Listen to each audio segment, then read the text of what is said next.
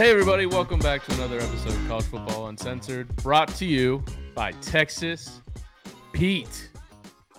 Yeah, that's right, baby. We got a new sponsor. Pete, motherfucker. Yeah. Shouldn't have said that. Shouldn't have said that. No. Yes, that's right. No free ads. This is not a free ad. This is we actually just love Texas Pete. Legitimately love it. A reasonable amount, yeah. What's the weirdest thing you put Texas Pete on? I can't tell you that. There's a video that will probably be released. So it's behind a paywall, but it's go to my OnlyFans, and you can check out some of the Texas Pete. There's a whole Texas Pete section, to be honest. I mean, the weirdest thing, like, it's not that weird. It's like literally how we started this whole conversation with Texas Pete was in high school, and before anyone asked, yes, I was a virgin. Mainly because of this, because I used to pour Texas Pete on my turkey and eat it with my hands. It was so good, though. How do you get that protein in, bro? Well, I don't want to get I don't want to waste carbs with the bread. Texas Pete has been, and I don't just mean this a little bit, because they were my only friend at lunch, as you could tell from that story. They've been a friend for a long time, 20 plus years. Well, we're happy to have them on board for this football season. So go out there, get you some Texas Pete, and we'll have a read next week. Or come here and get some, because we're going to be doing hella giveaways all year. Love that. We got a big week 3 to preview. We're going to get into a little bit of OU and Texas talk about some things we want to see in some of these games in the SEC, and then we're going to give you our picks and previews. And what's arguably the biggest game of the weekend, Auburn Penn State, we'll do an interview with Auburn On3, Auburn Live, Justin Hokanson. We've already pre-recorded that, so that will not be live. So we'll sign off after our last picks, and we'll put that interview in at the end. Actually, we have a special ending that I forgot to tell you about. Oh. And that is with Cameron Camp, who's getting married on Saturday, who's going to do some 2-minute drill with us. It's basically going to be me yelling at him about the dangers of being engaged and actually getting married, and then also telling him what my thoughts are about his fall wedding, with some other stuff sprinkled in. Okay. Yeah. All right. Well, let's get into it then. First topic of the day before we get into the actual week that is week 3 with some big games, honestly, in the SEC. Should it be about Midnight Yell for a second? Yeah, things have escalated since the last time we've talked with Midnight Yell. Yes, let's talk about it.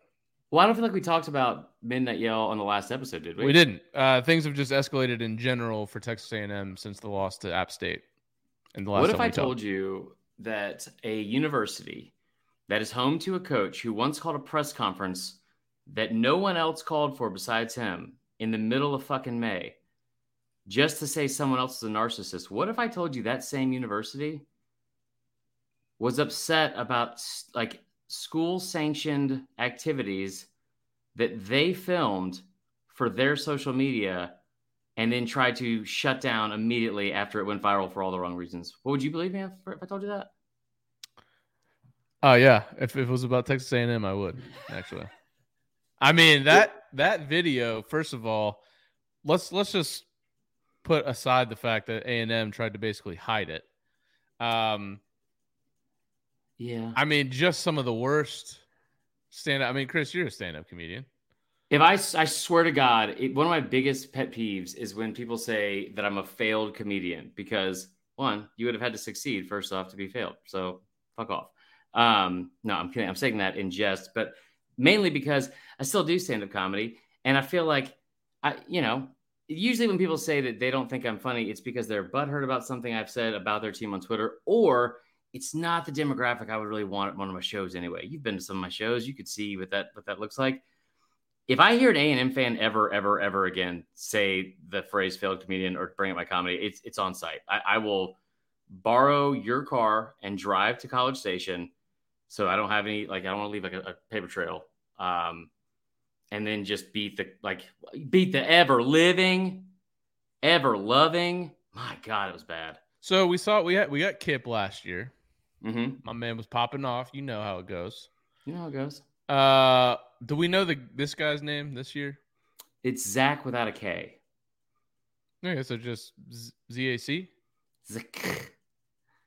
It's like a like phlegm in your throat. It's like something I would order at a restaurant that I did not want to be at. What was your favorite joke that he made? I think at one point there was a different video that came out where he said foul smelling, which I feel. Do we know what this is? You're breaking something off here, man. We should play the video, to be honest. I don't know if we get in trouble for that. I'm not trying to get us shut down in the middle of the fucking pod because of how A&M. I mean, they shut down every single one of those that popped up unless you like inverted the video. Yeah, that was probably my favorite. Or like the one where he said the 2 brain cells, that seemed a little bit offensive. I don't know. Yeah, it was a little weird. Just getting into it's like, but at the same time, it was just so sad. It was like, very sad. Weird and very cringeworthy and sad. Yeah. So Zach with a C, have we thought about him? Has anyone found him on Instagram or anything like that? I'm not kidding when I say that we should probably tone it down on how much we make fun of him, which is when I say we, I mean me. Yeah. Because I would love to get Kipp on. Like if we could get a Midnight Yell leader on the podcast before the Bama A&M game, that would be. I would honestly, part of me would be okay with Georgia winning another national championship. That's the trade-off that I feel like I'm like more like emotionally willing to give. Oh, they live stream these. Oh yeah, I'm guessing they don't Friday anymore. night. I'm guessing they won't anymore. Yes, they do. They came out and they were like, "We are still dedicated, committed." It was like a fucking Fox 5 weather commercial from the 90s. Like dedicated, determined, dependable. Deep cut, real deep cut. I can't find a video because they're literally all being blocked. Yeah, but let's get into the actual news then. Well, let me just show you this picture if it's any consolation. Okay, now, so there's a lot to digest here. The first thing I look at is this guy, this blonde guy. That guy's name is 1,000% Tanner. Goes by Thor. But with a Y. I don't know where. You don't know where it's placed. It doesn't make any sense. But I think I'm most intrigued. Look at this girl. I mean, these 2 girls are locked in on my guy Tanner. He's an attractive guy. I'll be honest, they're locked in below the belt. If I'm looking at this, is a little bit much. Yeah. I mean, listen, there used to be the youngest person. The youngest person in this picture seems the most disappointed about what's going on. Yeah, she knows what's up. Which should tell you a lot. Yeah, kids don't hide their emotions on mostly anything. As I've come to learn at most first birthday parties that I've had to go to for no reason with my friends. But also look, like there's a lot to unpack here. Look at the sweat marks. I'm a sweater, but this guy's got this belly button sweat back here from the cameraman is something else. Oh, I see what you're saying here. Yeah, this is, I mean, I can't zoom in. Don't zoom in. We don't need to zoom in. All right.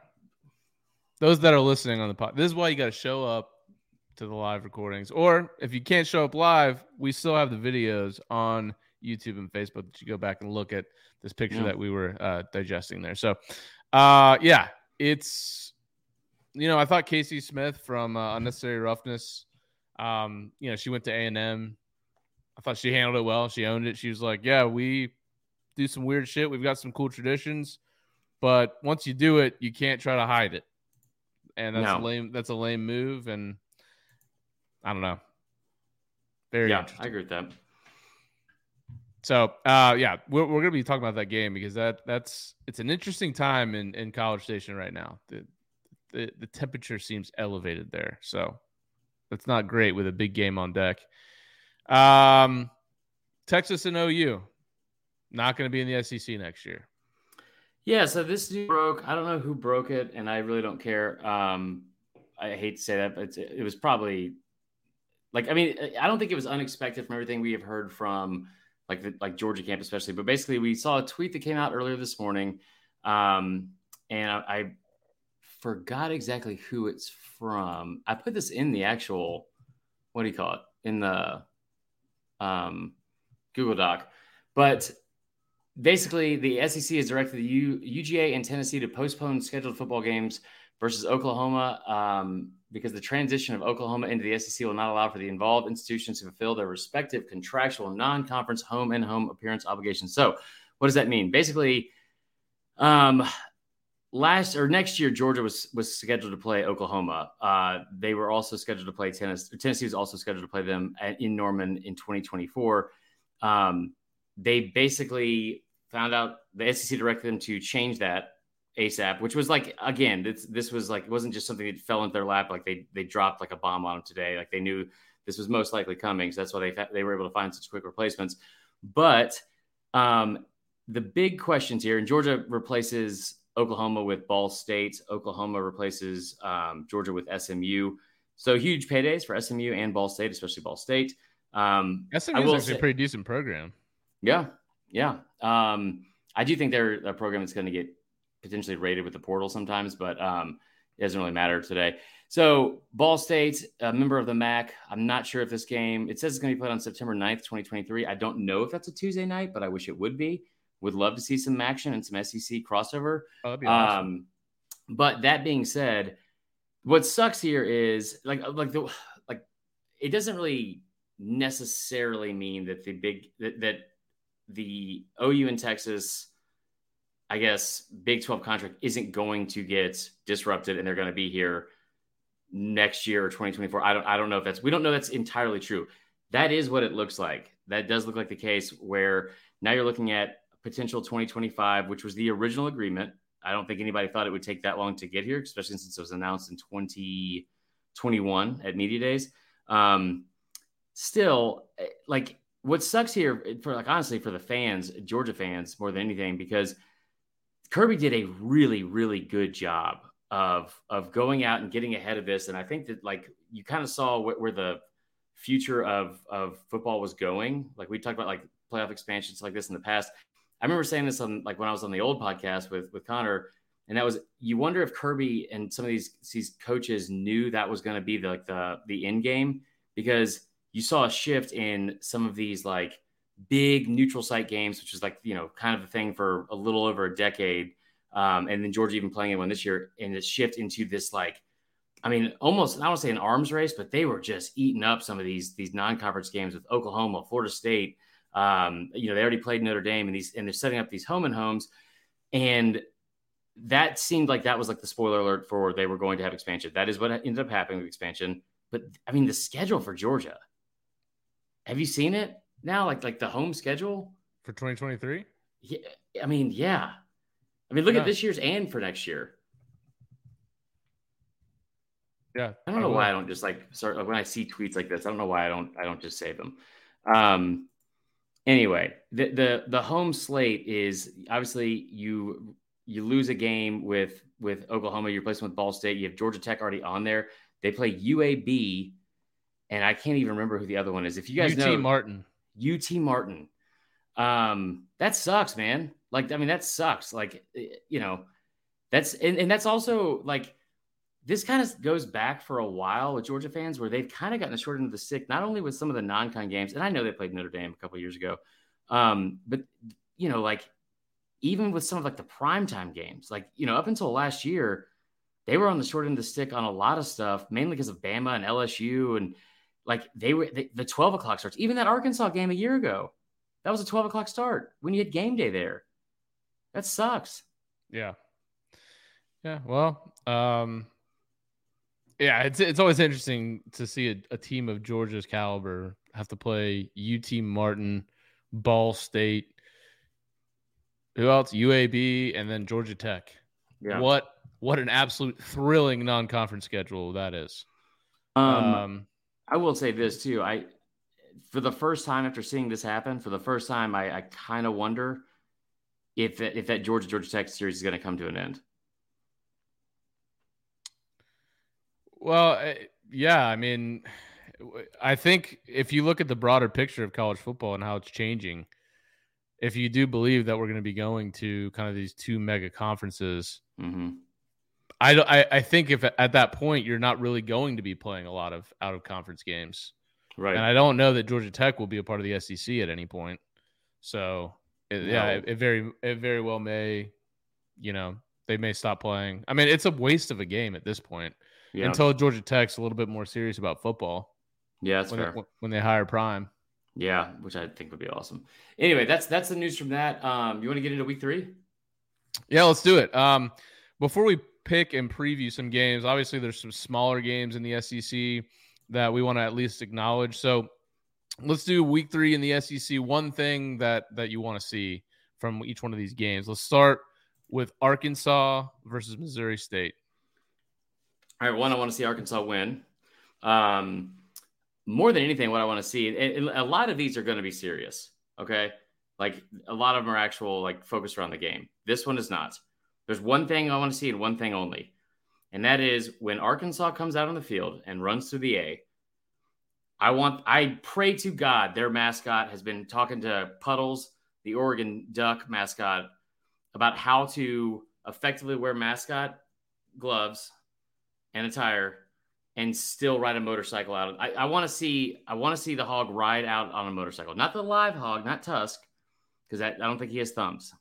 I don't know everything about. Well, I mean, yeah, I don't know him personally. He might have had thumbs. It's 2022. You can identify as anything.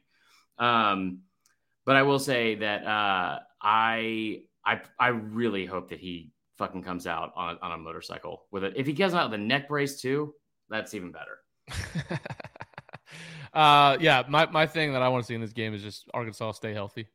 Yeah. I mean, this is a game that you roll them up a little bit, get your starters in there and out of there. This isn't game 1. You know, I get it if you're playing an FCS school, something in game 1, and you just want to make sure that people get in the rhythm. Arkansas is well into their schedule now. There's no reason for the starters to be playing too long in this game. Just stay healthy. Yep.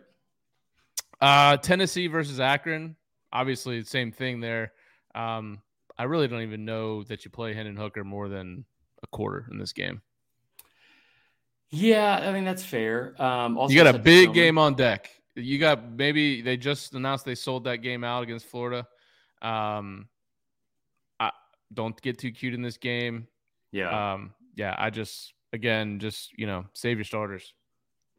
Yeah, I mean, so Akron is not very good offensively. I would love to see it is Joe Moorhead. So, they're especially in another pod, they got to be just all over that noise. Joe Moorhead at Akron, they're 0-2 against the spread. All I really want to see from here is some like defensive work. I mean, the spread is 47.5, which seems kind of crazy. Because that is basically saying stay healthy, Rex.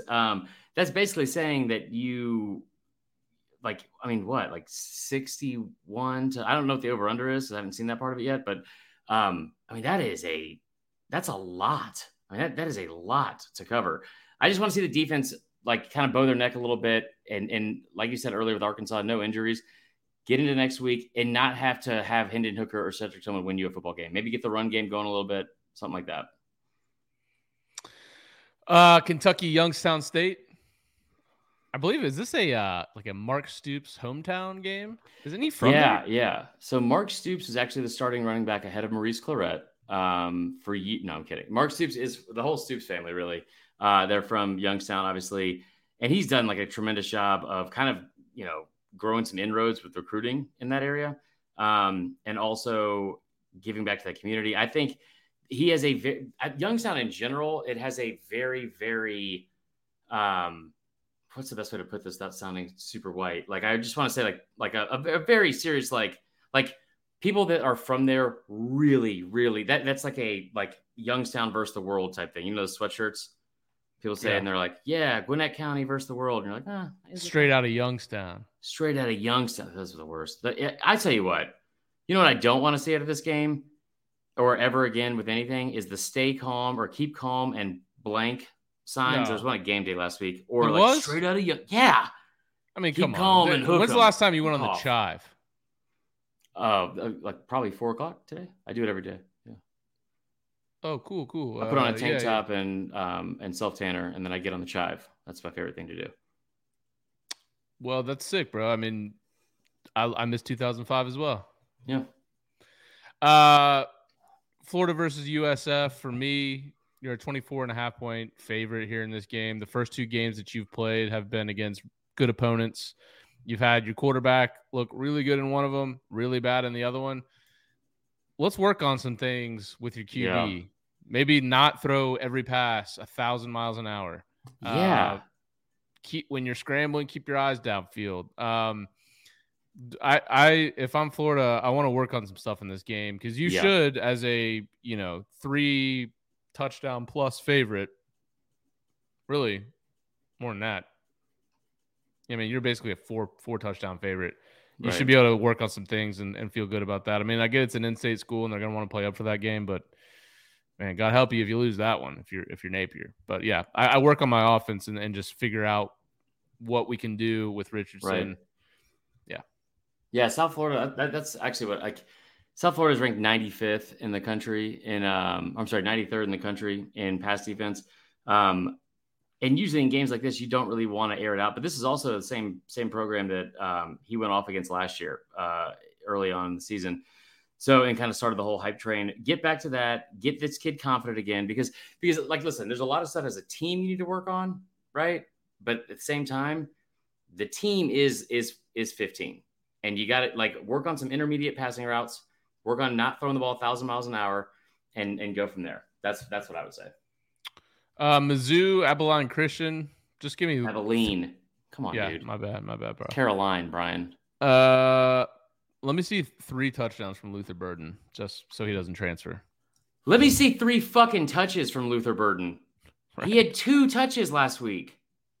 What are we doing? Yep. You have to give him. I want to be nice and say, hey, you got to give him double-digit touches. I don't know what we're doing here.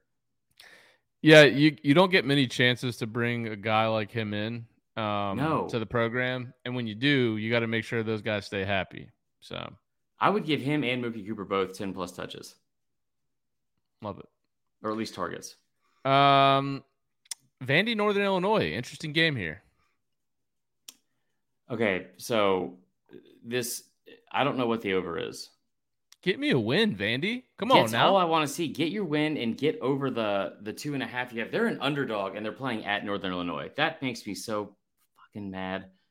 I said this on Chris Gordy's podcast the other day, or Locked on SEC. Just once, I just want to see Vandy do what every bro from Buckhead does in Atlanta and just be that $30,000 millionaire, fake it till you make it, and just pretend you fucking belong. For the love of God. Go rent an Acura because it's an almost nice car for the weekend. Drive it up there to wherever the hell Northern Illinois is, and please go win. I believe it's in DeKalb. DeKalb, you idiot. No, it's pronounced DeKalb up there, and I promise you that. Is that real? Yeah, that's real. I didn't mean to call you an idiot. I'm sorry. It's my bad. But it is spelled exactly like DeKalb, Georgia, which is why you thought DeKalb that. County. But where I'm from. Yeah. Straight out of DeKalb. Anyway, the GF's dad is a alum, and I'm not too young to remember Michael the Burner Turner putting up 120 plus rushing yards on Bama in 2003 and beating them. Please God, just Mike Wright. These two passing defenses are ranked 118 and 119. That is not good. That's not good. What was the Northern Jordan Lynch? Oh, that was when they went to the Orange Bowl. You remember he was like the Mac Tebow. Yeah, didn't he play y'all in the Orange Bowl? Yeah, they did. He talked shit before the game, and they lost by 24 or something like that. And then a reporter wrote, "Get used to this, Florida State fans. This is your peak." And then the next year we went undefeated and won the national championship. So he was off by a year. I get it. Okay. Yeah. All right, so let me ask you this: if peaking is winning national championships, I'll do that. You got very loud and aggressive there. Yeah, I mean, seems like a good peak to have, I would say. Northern Illinois is they're ranked 119th in terms of yards per attempt. They're allowing 8.9 yards per attempt. That is bad. Real bad. So Mike Wright, as good as they've been, as good as he's been rushing the ball, they have got to get the passing game going. So. Hey, it's good to see Liz tuned in again. Yeah, there you go. She doesn't normally watch, I feel like. Lastly, Bama, your boys versus ULM. What do you want to see? Because I just want to see the receivers get some sort of separation. I would love to see the receivers make some catches. I would love to see a 100-yard rusher. I saw a stat the other day that said this. Also, more than anything, no injuries. Just please, for the love of God, no injuries. I saw a stat the other day that had the top 10 SEC leaders in passing yards, rushing yards, and receiving yards. Do you know how many Bama players were on those three lists combined? 0. 1. Ooh. Bryce Young is 8th in passing yards in the SEC. Now they're 2 games in. That's an issue for me. If you can't like that, there's just I'm fine with not having like the overall workload go to a small amount of people. I don't think that they have figured out like that 4th and 1 a week ago, where you have the ball like on Texas 20-something yard line late in the game with like 4 minutes left, and you have a chance to ice it, and it ended up resulting in Texas going back down and kicking what would have been the game-winning field goal. You had a 4th and 1. You were in shotgun formation, and Jahmyr Gibbs was nowhere to be found. Also, neither was Jace McClellan, who had the most rushing yards on the team that day and an 81-yard rushing touchdown. You your third string running back in. Why? I just want to see more efficiency. Would love to see a sack out of Will Anderson. Love to see him not line up offsides. I'd love to see Eli Ricks getting the What was going on with that? I don't know. Maybe he needs LASIK, like Jameis. Did Jameis need LASIK? Jameis needed therapy. Remember when he always used to do this? No. No? No, I wasn't a big Jameis fan. I didn't really watch him very closely, especially after Sunday. Well, he's just doing what he does. All right. Week 3 picks and previews. We'll start with actually the biggest spread on the slate. It's not Georgia Tech Ole Miss, surprisingly. Yeah. But it's UGA versus South Carolina. So this one is at 12 p.m. on ESPN. Number 1, Georgia at South Carolina. South Carolina plus 24.5 at home. That's a big home dog. Over under 54. UGA. They've won the last 6 of the past 7 meetings against South Carolina. They've outscored this year alone their opponents 82-3. I don't think the outcome is in question in this game, but how do you see this game playing out? So 24.5 is a lot of points. I got some good numbers on this, and I'll give them all to you here. I don't think this game is close, but I think that this is a backup or a backdoor cover written all over it. I mean, like 24.5 is just a lot of points. There's nothing numbers wise that makes me think South Carolina is going to be able to hang with them. They're ranked 129th in rushing defense. So, and Georgia hasn't really had to run the football. But this is the perfect for some of the things that Kirby or the fans have kind of like been frustrated about for really no reason because of how dominant they've been. But like, if there's not even critiques, but a few things that you would like, a couple cherries you want to throw on top of these early performances, get into the quarterback, get some sacks. This offensive line is bad. They're again, like they've allowed 8 sacks on Spencer Rattler and only 93 dropbacks. It's the 13th ranked 13th rated offensive line in the SEC from PFF out of 14 teams, obviously. Again, rush defense, awful. And really you could say, well, maybe they just got gashed from Arkansas because Arkansas is so deep and that's what they do. And they run the football. They didn't look great against Georgia State against the run. Yeah. They're giving up 295 yards a game on the ground. Or no, last week they gave up 295 yards on the ground and 5 touchdowns. Right. Yeah, you can run pretty easily on South Carolina right now. They can't run the ball. They're averaging 59.5 yards per game on the ground, which is 125th in the country. I didn't even realize that the FBS had more than 125 teams. They've had like 130 for years. Rattler's been okay. 600 yards, 2 touchdowns, but 3 picks. But a lot of that was like in garbage time against Arkansas. I just think that Carolina, I think this is where UGA just runs the ball down their throat. Mm-hmm. The only thing that intrigues me in this game is the under 54. Because if Georgia just kind of takes the air out of the ball and just stays committed to the run, that time is just going to tick, tick, tick, tick. Actually, people talk a lot of shit about Jimbo and his kind of antiquated offense and how little plays that he runs. And they are correct because he's last in the FBS, 130, if you will. Yeah. The Georgia and Auburn are both down there as well. They don't run a lot of plays per game either. So Georgia's going to be very methodical in this game. I think the over or the under 54 is what I would play in this game, but obviously I'm going to take Georgia to win the game. Yeah, I'm going to take Georgia. I'm going to stay away from the over under. Like for Carolina to win this game, you have got to pick spots where you catch Georgia in some of these blitzes. And I don't think they're going to need to blitz. So that might not even happen. But like guys like Marshawn Lloyd and your playmakers getting them in space. Stonger has not been great from Oklahoma. I brought this up in the offseason and I looked it up again.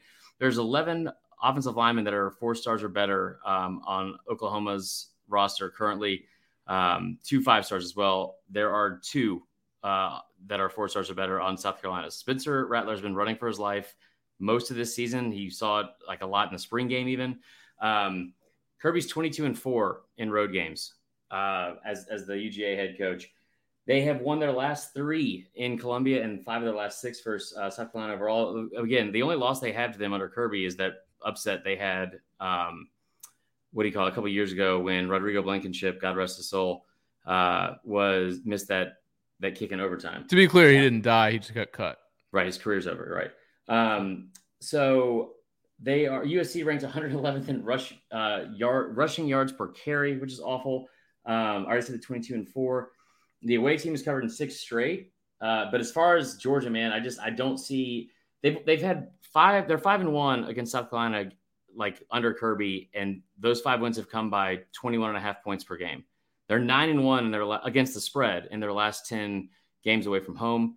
I just don't see anything that South Carolina has that would point to that not happening. I'm probably going to stay away from it just because of, I think, the the backdoor cover possibilities. I'll look at what the first half line is, but Georgia's going to steamroll South Carolina.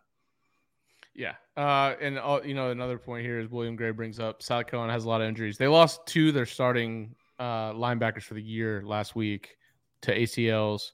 That's awful. That's not great. Feel bad for those kids. They also lost their standout corner, Cam Smith, in that game. And really, they haven't talked about his availability this week much. So that'll be something to watch as well. But yeah, I agree. Georgia rolls here. Yeah, first half line is 13.5 at some books, around 14. I would hammer that. And I would love to see the team total as well. Yeah. Another game that probably isn't as intriguing as the rest on the slate, Georgia Tech versus Ole Miss. Line on that is currently 16. This is a 3:30 game on ABC. Number 20, Ole Miss at Georgia Tech. Georgia Tech, 16-point home dog. Over under is 65. This is the first time these teams have played since the 2013 Music City Bowl. I guess the intriguing thing here for Ole Miss, and maybe why the line is so low, because in my opinion, 16 is low. Luke Altmaier, who had been starting last week against Central Arkansas, he got he got an upper body injury in that game, and he was removed in the first half after throwing a pick, and he was replaced by Jackson Dart, who was the first game starter. Kiffin's plan was always to alternate the 2 at the beginning of the season. I would say neither one of them. I mean, Altmaier, I guess I don't know. Is he the starter? Do you have insight on this? Because I do not have insight on it. What I would assume is going to happen, especially because they both played and they played well last week. Maybe you roll with Altmaier just because they got off to a much better start in that game a week ago. And somebody, if you guys know, there's Ole Miss fans, you guys might know better than us just because it's something that I've admittedly not kept up with during the week.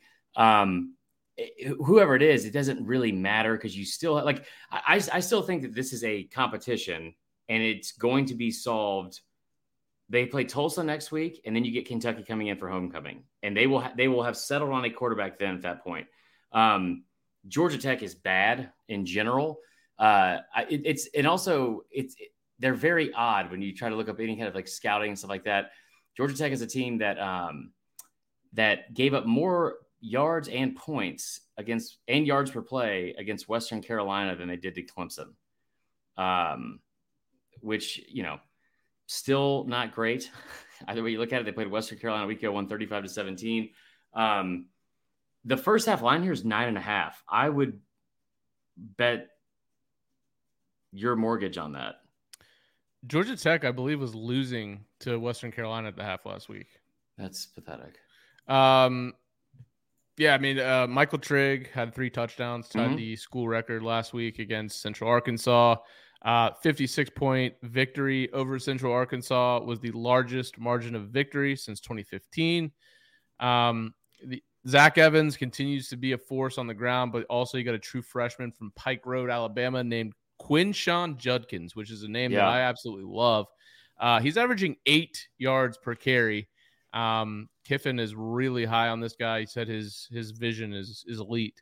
I think Ole Miss runs all over Georgia Tech. They have a putrid run defense. So bad. One of the worst in the country. Also one of the worst pass defenses. Which would have me look at the under in this game. That man, 65. I mean, I guess Kiffin just decides, hey, I'm in Atlanta, so it's a good opportunity for me to showcase my program in a city and a state that has a lot of good recruits. Unless he pours it on. But I mean, even if they win something like 45-15 or 14, that's still under. And I could see something like that. But man, the only thing that scares me about this is the fact that it's a 16-point line. That doesn't make any sense to me. Okay. I don't know how to respond to that. So again, for me, this is going to be a perfect first half line. So they were tied with Western Carolina, 14-all at the end of the first half last week. To give up 14 points think about how well that defense played in week 1 against Clemson, and then you come out and give up a scripted first series touchdown and a 49-yard pass, and then a 22-yard run, or I believe, or pass. What's Ole Miss's thing? Score from far. I mean, giving up 49-yard passes, maybe it's a bust. I don't know. Good news for Tech is they didn't give up, anything else besides a field goal in the fourth quarter, the last 3 quarters of that game. But by all means, man, that secondary and that what do you call it? Pass defense is also really, really bad. They're ranked 80th or worse in almost every single category. They did have 3 interceptions last week, so I would like to see Ole Miss take care of the football. But I mean, pick your poison, man. They will, I said last week, they might have a 2-headed monster at running back. They might have a 3-headed monster at running back with Judkins, like you said, Zach. I always want to say Zach Etheridge, Zach Evans, and then also the kid from SMU. That's, I mean, and then Trigg in the red zone. Ole Miss will put this game away early. 9.5 in the first half feels like free money. And also, just from a number standpoint, Tech is 1-8 against the spread in their last 9 overall. They're 1-6 in their last 7 games against actual FBS opponents in Bobby Dodd, and Ole Miss is 5-1 in their last 6. What do you call it? Regular season non-con games against the spread. So nice. I'd take Ole Miss big. Another school in Mississippi will be visiting Louisiana. We got Mississippi State at LSU. 6 p.m. on ESPN. Mississippi State, 2.5-point favorite on the road at night in Death Valley, over under 53.5. Mississippi State, I wouldn't say they've actually played a super cupcake schedule. I mean, it's not like they've been playing FCS schools. They've had Memphis and Arizona. Cruised through both those. They only trailed for a total of 7.5 minutes in between 2 of those games. Will Rogers leads the nation in completions per game, tied for second in touchdowns with 9 and third in average passing yards. LSU kind of got, honestly, skewered for losing to Florida State, which, I get it. Florida State's been down, but let's wait for the season to play out to see if that was a totally awful game. I mean, I would like to see at home, they get John Emery back from suspension. I think some of their numbers as far as stats are concerned are pretty skewed because they absolutely demolished Southern last weekend. They were up 50-0 at halftime. That's ridiculous. Yeah, it was 51-0. They were up 37-0 in the first quarter. I really don't need much analysis. If you ever give me LSU getting points at home at night, I'm going to take LSU. So give me LSU plus 2.5. This one kills me a little bit because like historically, all the numbers obviously with LSU, I think they're like 12-3 in their last 15 SEC openers at home. They are 19-3 against Mississippi State overall since the year 2000. That's when Saban got there. They are 13-2 in their last 15 games versus Mississippi State in Baton Rouge. However, they're only 2-2 in the last 4. Obviously, we know the KJ Costello game.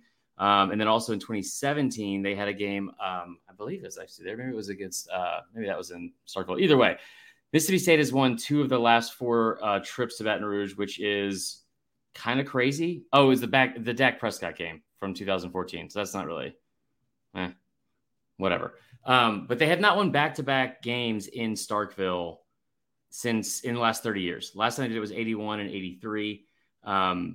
Leach's numbers are actually pretty surprisingly good. They're 5-0 against the spread in their last 5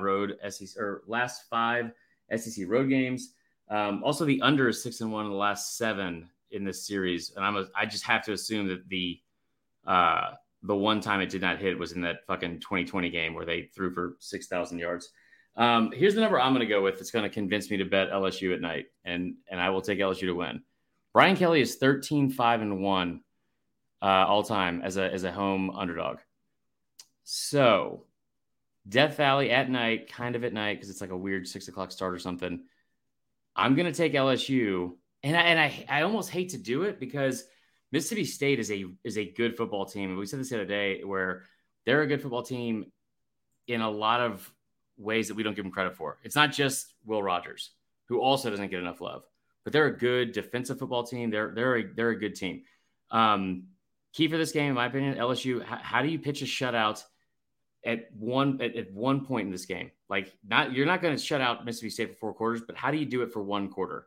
Maybe the first or third or second, like whatever. How do you shut them out so you can have your offense hopefully make up some ground that you're assuming you might need to make up because they've not been great. So, yeah, I think LSU.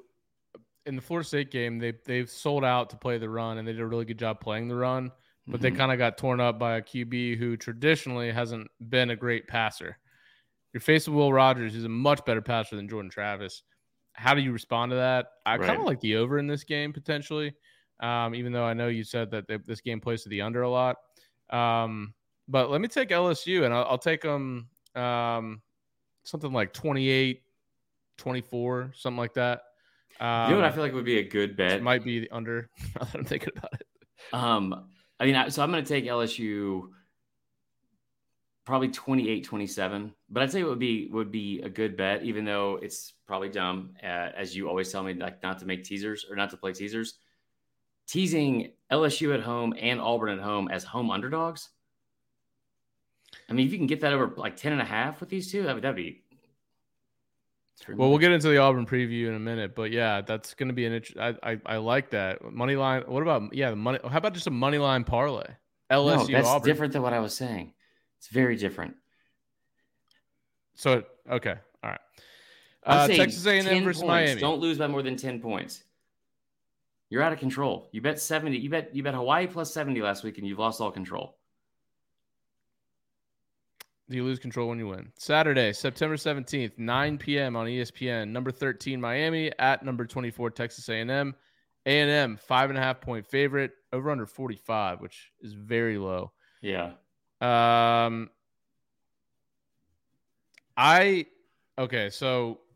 knowing Jimbo Fisher's history, this is the type of game that he comes out and puts on a show on offense. Now, I don't know if he's got it in him this year, but typically in these big games, he's well schemed up. He's been planning for this game probably since the offseason because they're using this game as a huge weekend for recruits. They're having a ton of recruits in town for this game. He wants to put on a show. There's been a lot of chatter around A&M and specifically Jimbo needing to give up play calling. I think he's going to be ready to attack in this game. Miami, I think they're going to be a really solid national title contender in probably 3 years when they get some crystal ball recruits in there. But thus far, their offense they ran last year when everyone was so high on their quarterback was Rhett Lashley, who basically he runs a really good college offense because you don't need you don't have to be able to dissect different zone reads and it's just go. It's a very easy offense to understand. Van Dyke this year has not looked great thus far in this offense, and you can tell he's hesitant on his throws. They've played Bethune-Cookman and they've played Southern Miss. So any stats that they've put up, I don't take them into consideration at this point. Bethune-Cookman is one of the worst FCS programs there is, and Southern Miss ain't great. And they were losing to Southern Miss at one point. I think they might have been losing at halftime. They were not. Keep saying that, but they were not. Okay. I think it's the first time I've said that. But I just think Texas A&M at home, at night, big game. I think Jimbo schemes it up. I'm going to take A&M to win by more than 5.5. I'm going to get them to cover. I do like the under, though. I will say that. Yeah, that's fair. Because I like Texas A&M's defense, even though their offense has been struggling. Miami's defense probably still – it's Kevin Steele. Kevin Steele's traditionally done a really good job against Jimbo offenses, so that'll be something to watch. So I'll take the under, and that's a low under, but I'll take A&M to win the game. Cover. So, yeah, I don't see how A&M doesn't. I just have a hard time thinking that Jimbo does this 2 weeks in a row. I've loved how all the A&M fans they're going to win this game, and they're going to come out here and beat their chest. You're supposed to win this game. I think this was I wish I would have seen what this was in the preseason, because it was double digits for sure in terms of the point spread. You got a first-year coach coming in. You're at a program that Jimbo is 7-1 all time against. Here's the number that I can't get past, and I want to, because I really, really don't want to pick A&M. But they're at home, and it's at night, and we've seen what that atmosphere can be like. Jimbo is 8-2 in his last 10 games at A&M after a loss. The only games he didn't win was after they lost to number 4 Georgia in 2019, and they had to follow that up with number 1 LSU. So that was tough.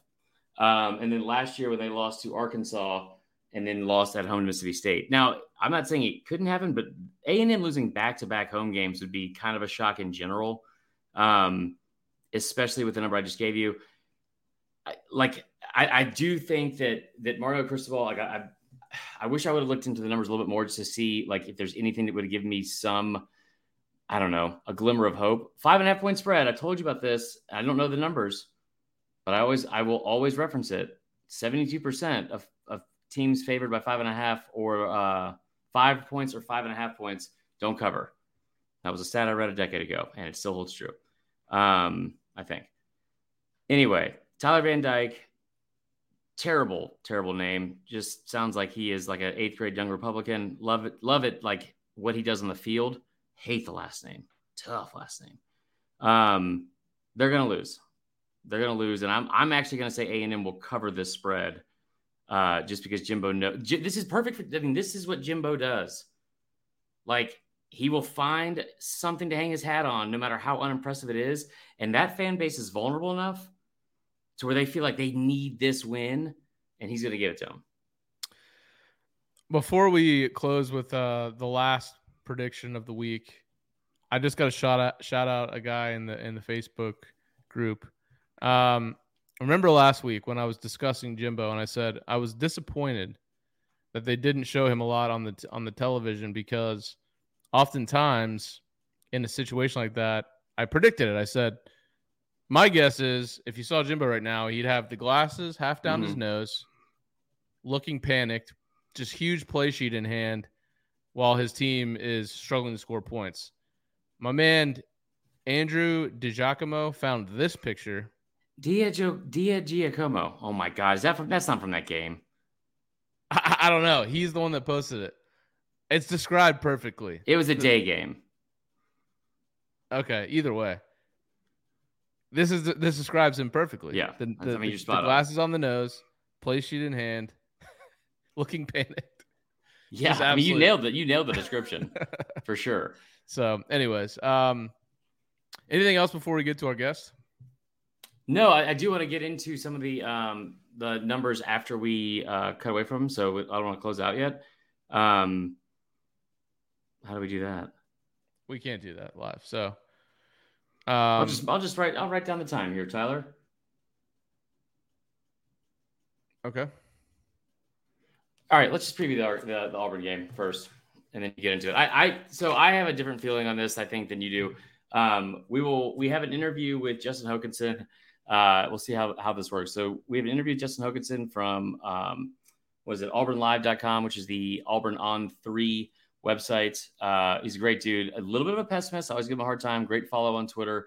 Very much over the what do you call it? The orange jersey talk. So if you're listening to this on the actual podcast, we are going to cut Justin Hokanson. If you are watching us live, we're going to keep going, and we'll just segue out of it, and you can see how the magic is basically made. So without further ado, cut to Justin Hokanson. Thank you. Cut All back. right, for you live folks, let's just do a little bit of, and people that are watching on YouTube. Let's do this. 3:30 on CBS. Number 22, Penn State at Auburn. Auburn 3-point underdog at home. Another low under 48. Penn State last year won this game. It's the exact reverse situation. You have an unranked home underdog versus a ranked visiting team. Last year, Penn State pulls it out 28-20. We've mentioned this. Auburn doing the orange out, which just, this looks idiot. It just looks like an idiot put those together. I've never seen. I don't know if what I saw on Twitter is what they're actually wearing. It's one of the worst, combos I've seen. We'll post it. Where's it at? Here, I'll try to find it while we go through this. We did one of these with TJ Finley as a joint post with somebody who's a grown man that calls himself the Graphic God. Actually does really good work. It's just a very aggressive Instagram handle. And he did one of these alternate uniforms, edits earlier this year. And it was orange helmet, orange pants, orange shirts, or orange jerseys. I don't think that happens, but Auburn hasn't worn orange jerseys in any capacity, I think, since 1978. It would be cool because it's an alternate uniform, and that's what gets the kids going. It's sexual and violent. No, that's from Wedding Crashers. What is it? It gets the people going. It's provocative. Yeah, it's the skating movie. Yeah, there it is. We killed it. Can't remember what it's called. Either way, I think that the uniforms would look pretty sick. I think Auburn's, when they did the white face mask and the orange face mask, those look pretty legit. Either way, are you still trying to find this picture? Yeah, it must be fake because I can't find it. All right. Well, either way, so let's get into some of the numbers, and I'll tell you what I think, and you give me your prediction too. We kind of alluded to it during the interview with Hokanson. You'll see that, or you heard that. But here are the numbers that I can't get past, because I don't think James Franklin is a great big game coach. And I know Auburn's not ranked, and I know what they looked like early on against San Jose State. Left a lot to be desired in that game, and maybe against Mercer. Those games don't matter. I think Harsin's a good enough coach to know that he has to keep some things close to the vest, especially in a year like this where he's under so much scrutiny and under such a microscope. I do think that Auburn comes out and plays very, very inspired football and keeps this close the entire game, just because of the way Auburn Jesus and Jordan Hare are going to be. Here are the numbers you need to know. Auburn is 15-1 in their last 16 September home games. They are also 7-3 against the spread in their last 10 games as a home underdog. This was a line that shifted last week, like I said, after the San Jose State game, we saw it open at a pick 'em, Auburn maybe -1, to now being a 3-point underdog. Now Penn State is 8-1 their last 9 games against regular season non-con, but none of those came against teams like Auburn or SEC. Yes, Blades of Glory. Auburn is 1-5 against the spread in their last 6. But here's what I can't get away from. Penn State is 5-7 in their last 12 road games, and more importantly, they've been they've been 1-4 in their last 5 games. I think you even said 2-5 in their last 7 on the road as a touchdown or less favorites in that game. When they've been favored by 7 points or less, they are only 2-5 in their last 7 and 1-4 in their last 5. I think they get beat. I saw the Purdue game. I've seen what James Franklin does in big games. This doesn't play into it because Auburn's not ranked, but in my opinion, it does because they will be after this weekend. James Franklin's 11-20 as versus top 25 teams at Penn State. Again, Auburn's not ranked, but they will be after this Saturday. Auburn's going to win by 7 to 10 points. Another stat on Franklin. Penn State under Franklin 4-9 against the spread in their last 13 regular season games away from home as a favorite of less than 7 points. So not only have they lost straight up, but they don't cover at all. 7-6 straight up in those games. Look, Auburn, as bad as the quarterback situation looks right now, they've done a really good job of staying in second and third and manageable. They've played 2 cupcakes to this point, but they're running the ball on almost 70% of their plays, which is smart when you have a guy like Tank Bigsby, who's one of the best running backs in the country. That's where they're going to find success against Penn State. Teams this year are throwing almost 75% of the time on Penn State, so they haven't been tested a lot on the ground. If you can stay ahead of the chains like Auburn's been able to do, Penn State's defense has not been good on third and fourth short situations. You can get push on their D-line. I really like Auburn to cover this spread. I'll take them to win as well. I think, I agree with you on the Franklin thing. It's an interesting – he's an interesting guy because he's such a hot candidate every time a big job opens up. I know he did really good things at Vandy, but, I mean, he's been pretty underwhelming at Penn State, in my opinion. So I don't think you mess around with trying to pass the ball too much. Penn State's been tested through the air. They got some really good DBs in Keaton Ellis and Joey Porter Jr. Tank Bigsby's averaging 5.5 yards per carry. Let him do some work. Again, I said this about Georgia. Auburn is 114th in the country in plays per game, so getting close to Jimbo territory there. So they're not running a lot of plays. It's probably because they're running the ball so much. I think that's probably a good thing in this situation. Just try to wear on Penn State. They're not used to playing that physical SEC style. And, I mean, clearly Vegas thinks this is going to be a low-scoring game. I think it will as well. But I'll take Auburn to win by a point. All right. Last thing. If you can get in here in the next minute, we will do this. We have a very special guest here. Our good buddy Cameron Camp, which is one of my good friends, one of the pod mods in the Facebook group. He is getting married on Saturday. I don't know if I'm probably not going to be able to go, and this is the RSVP to that. So instead of getting him a wedding gift, right, like he asked for, we're going to do 2-minute drill with Cam if he signs in here. Okay, we'll count it down.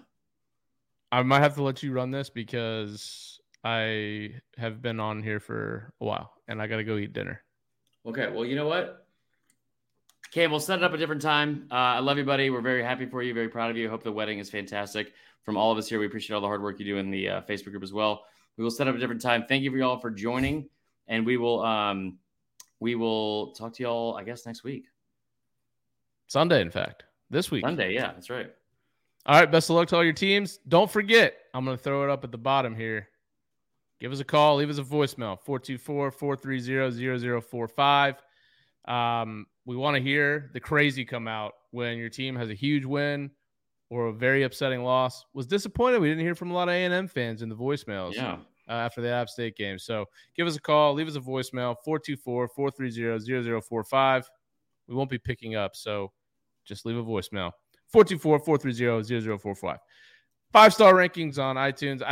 I guess Apple Podcasts just doesn't work at this point. We'll figure it out. That is not a podcast thing. That is everyone's podcast. I saw Pardon My Take tweet about it today. I saw my favorite Florida State podcast tweet about it. So I think Apple Podcasts is struggling. Spotify for now, YouTube, and then Apple Podcasts, I'm sure will get it figured out. So go give us some rankings. Give us a review. We'll see you guys on Sunday. Good luck this weekend. All right, we are now joined by I want to say special guest, but it's just a guest. His name, I'm kidding. It's a very special guest from AuburnLive.com and Auburn On3 Sports. Justin Hokanson, how are you, man? Good. I'm ready for the weekend so we can stop talking about orange uniforms. That's actually all we were going to talk about for the next 15 to 38 minutes was just the orange uniforms. And also like how bad the original idea of the orange uniform was cool because they haven't worn them since like 1978. Yeah. But at the same time, every single next revision of the orange uniform, like what if Auburn came out looking like this? They've looked shittier than the ones before. It's like a Russian stacking dog. It's worse and worse though. Yeah, I've never been a fan of them. I mean, I guess there's a version that could look good, but I'd have to see it like in person. I mean, I just don't care. It's too much. It's hyped up to the point now where I don't care. I don't care what they wear at all.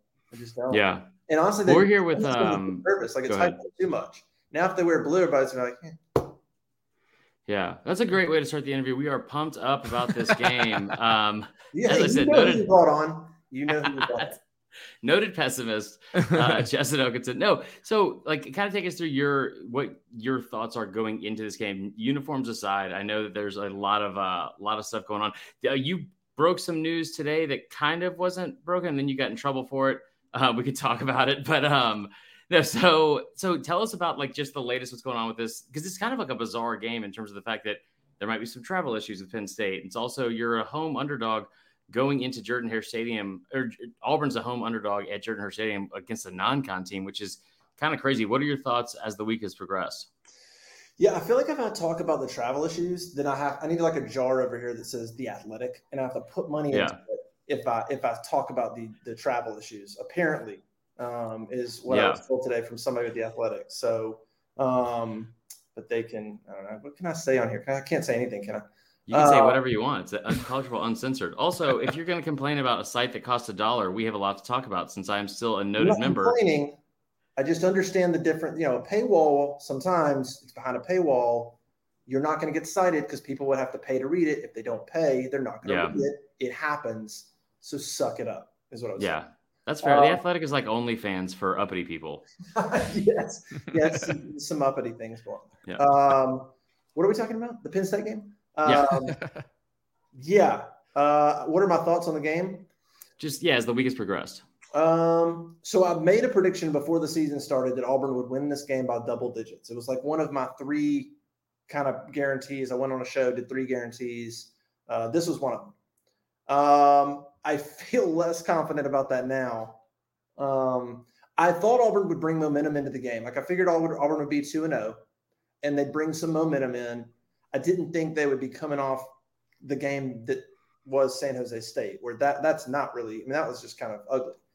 So that's sort of thrown a wrench into how I feel about it. I still think Auburn is in a decent spot to win the game because I think there's a lot they can take from the loss last year and do differently. They lost by a touchdown on the road.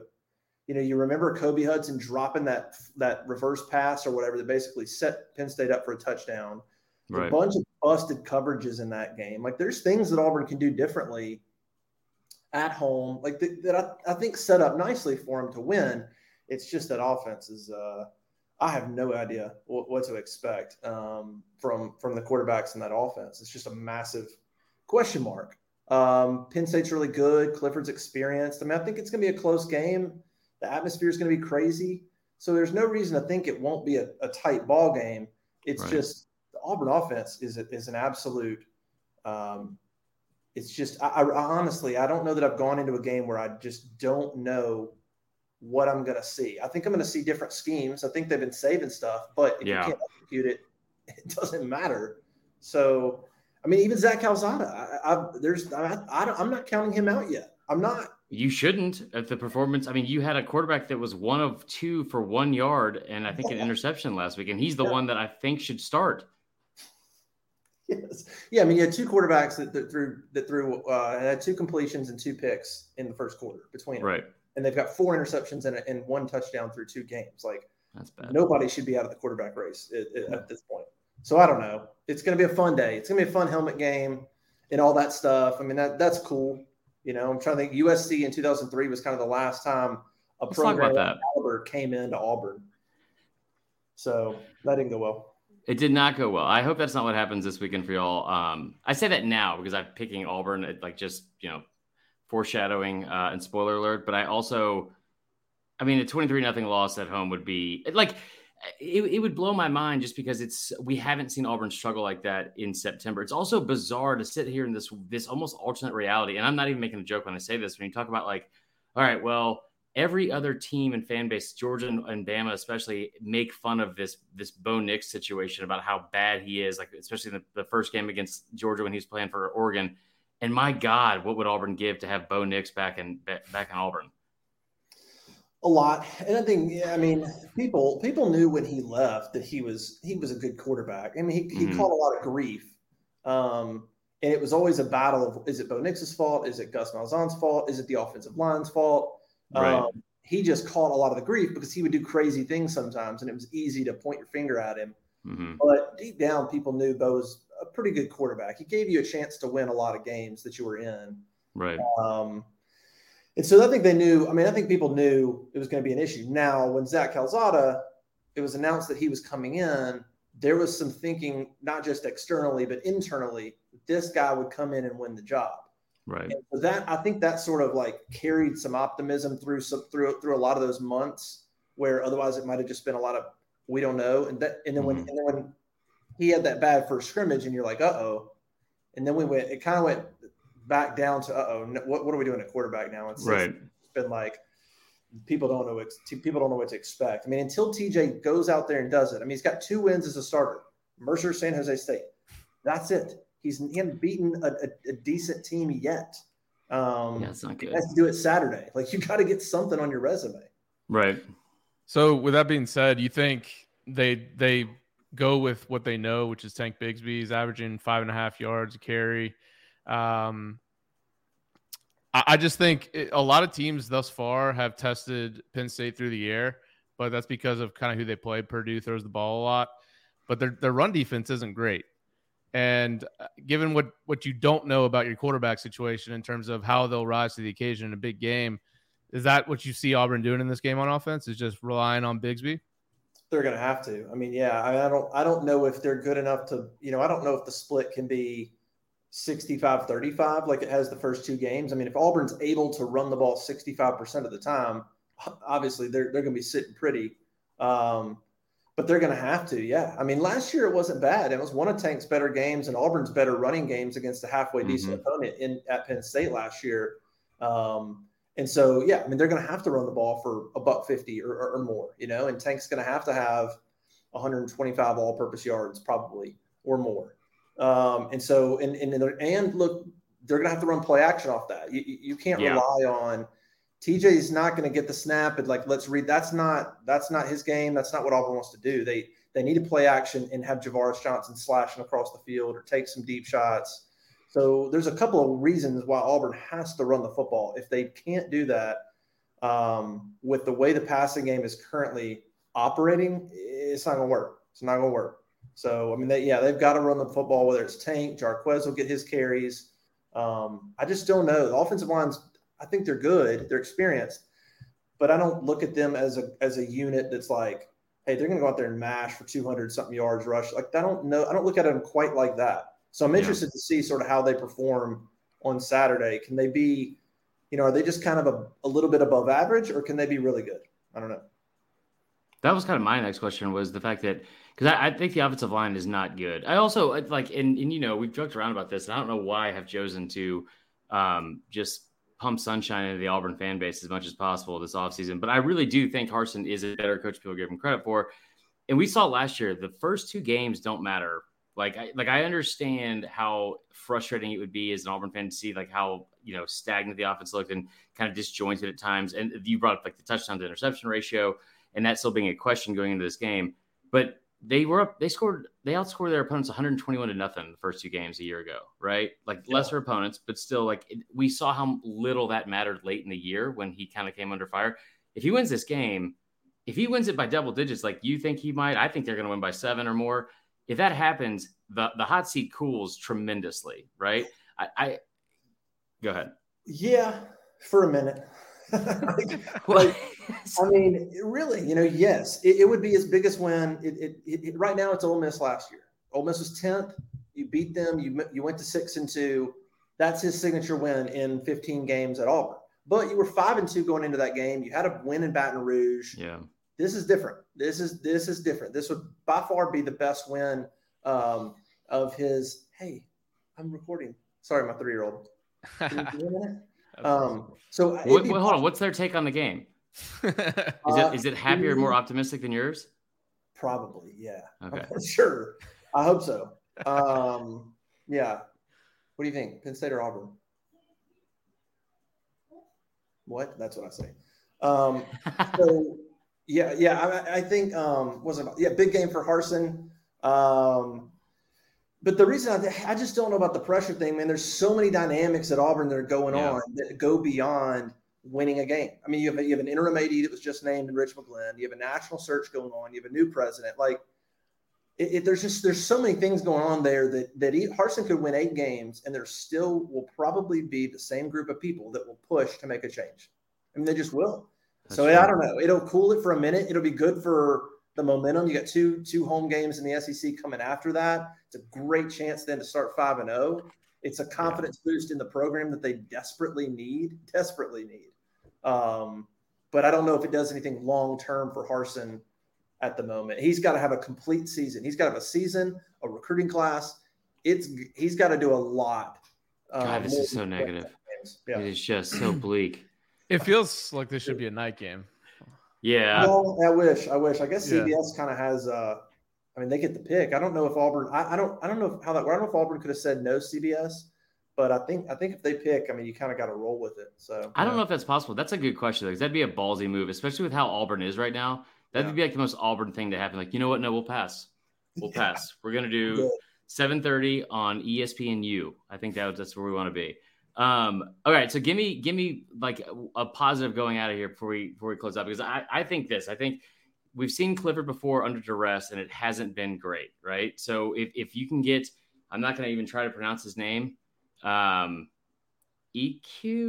I was close. That was nice. It was only 3 letters. I probably should have done a better job.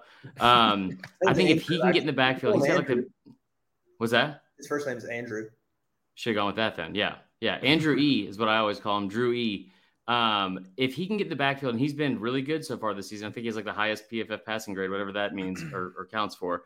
Jarquez Hunter is the guy for me, and Tank in the passing game. If you can get explosive plays out of those two, because I think this is going to be like a 17-14 type game, and you kind of need it to be if you're Auburn, because you're not going to outscore them. Give me a positive key to victory, and what for Saturday. And Tyler, I don't know if I just talked over all your questions. Yeah, you did. It's cool. I think again, like what I'm leaning on is, and kind of assuming will happen, is one of the things last year was Sean Clifford completed 28 passes. It was by far like his most efficient game of the season. And I think Auburn has to take something from that. Derek Mason was playing a softer type defense. He's not around this time. I have to think Auburn says, here's one thing we're not going to do. We're not going to play soft, and we're not going to allow slants and that kind of thing the way they did last year. We're not going to bust coverages to the tight end. Mm-hmm. And so, hey, can you just give me 2 seconds? That's kind of what I'm leaning on. So it's kind of the only thing that I'm guessing will be different, that I feel like the defense has got a very different game plan than it did a year ago. I think they're going to dial it up on Sean Clifford, the pressure. Mm-hmm. And I think that in the crowd will make a big impact. And then really, I think the game is going to come down to then, okay, Auburn's offense, here you go make plays. I think the defense will do their job. I think they'll dial some things up on Clifford and get after him, but it's just going to be on the offense. Can you go execute? Can you hit a couple of big plays? If they can hit a couple of big plays down the field off play action or whatever, and the defense can run a scheme out there that's putting pressure on Clifford where you're not allowing 28 completions, mm-hmm. I like Auburn's chances. Okay. Give me it. Go ahead. I'll give you a positive. Penn State 2-5 in the last 7 regular season games is a favorite of less than 7 points. One of those was Purdue this year. Under James Franklin, Penn State 4-9 against the spread in 13 regular season games away from home as a favorite of less than 7 points. 7-6 straight up. So they haven't been good in this situation. I think I'm taking Auburn at home to at least cover. This is also a bet on, like, do you really trust Sean Clifford to come in to an SEC stadium raucous crowd, good defense, and get it done. I don't. I'm going to take Auburn at home all day. I'll take the points, probably not money line. And then I think I'll take the under too. I agree with you guys. I mean, 17-14 seems right. Yeah. Score prediction, Hoke. You just roll your eyes at me. You knew that question was going to come. No, I'm just thinking.